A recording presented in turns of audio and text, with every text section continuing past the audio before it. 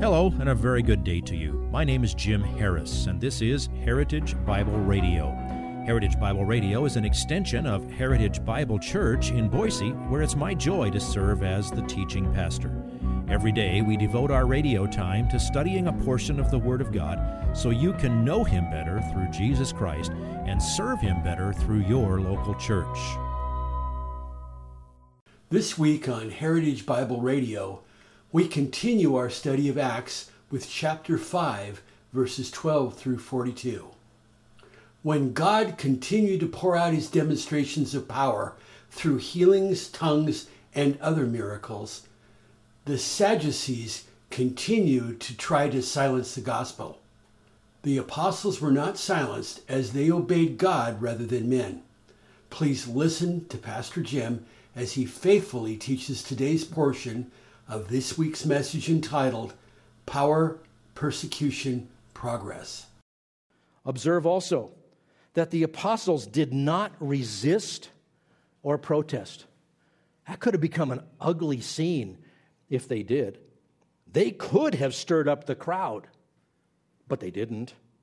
They could have demanded their rights, but they didn't. They could have called for their friends to rally and picket the Sanhedrin chambers, but they didn't. They remained peaceful, calm, rational, and zealously committed to preaching Christ crucified, risen, ascended, and coming again. So look at verse 27. When they had brought them, they stood them before the council, right in the middle of the circle.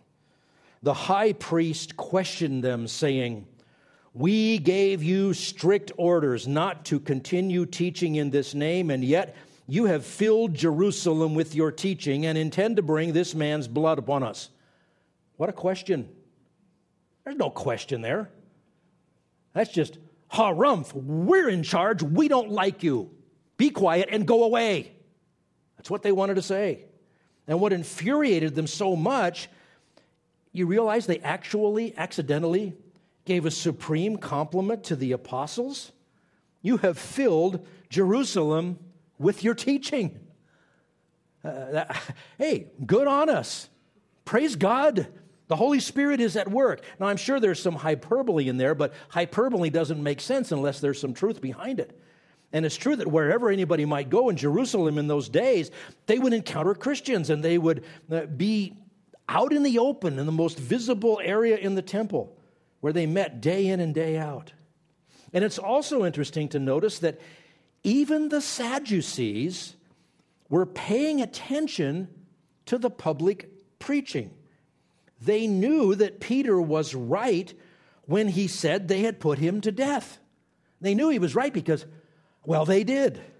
So their fulminations were nothing but a tacit recognition that they were actually understanding the message. And that makes it all the worse because they were rejecting with full understanding.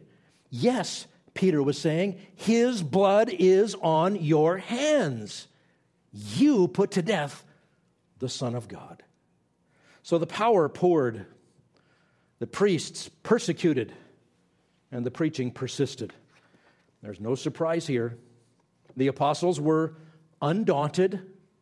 Their defense, their answer to the question that wasn't really a question, was exactly the same as what they had said earlier and why they had returned to preaching even that very morning. Look at verses 29 to 32. But Peter and the apostles answered, "We must obey God rather than men. The God of our fathers raised up Jesus, whom you had put to death by hanging him on a cross." You think I'm trying to pin his blood on you? Yeah, because you're guilty. You did that. He is the one whom God exalted to his right hand as a prince and a savior to grant repentance to Israel and forgiveness of sins. And we are witnesses of these things. And so is the Holy Spirit, whom God has given to those who obey him. God's power poured out.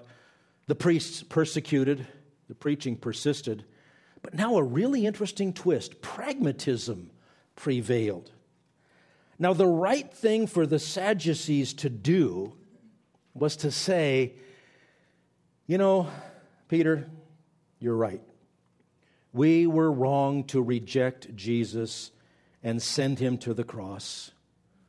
What must we do to be saved?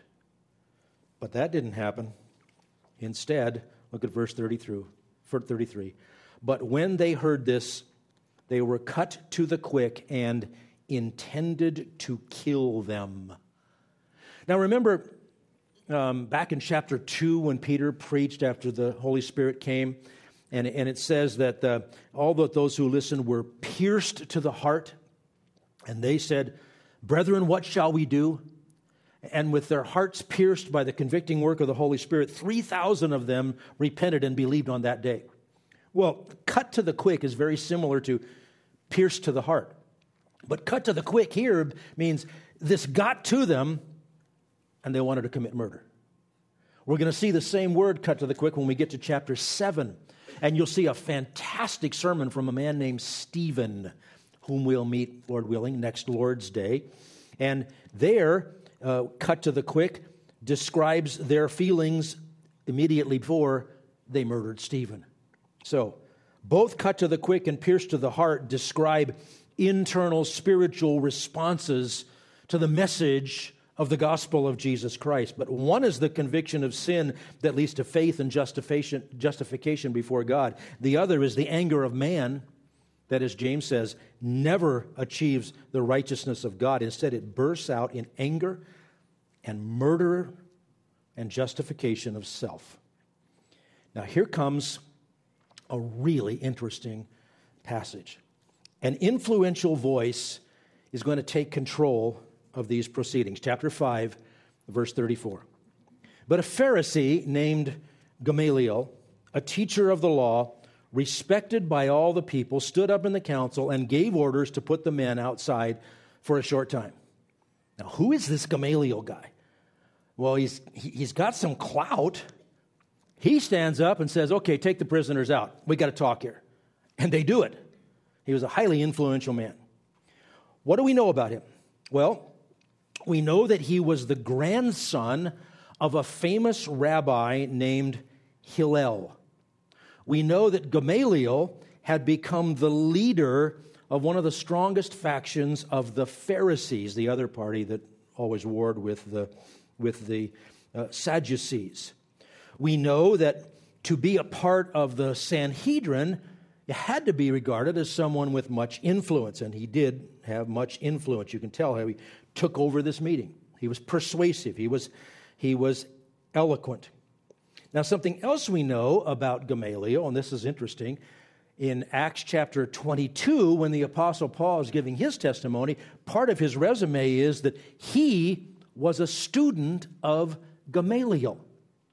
These things are going to start connecting here more and more as we move along. Now, what Gamaliel says is a case of persuasive human wisdom that carries the day and ends up completely missing the most important point.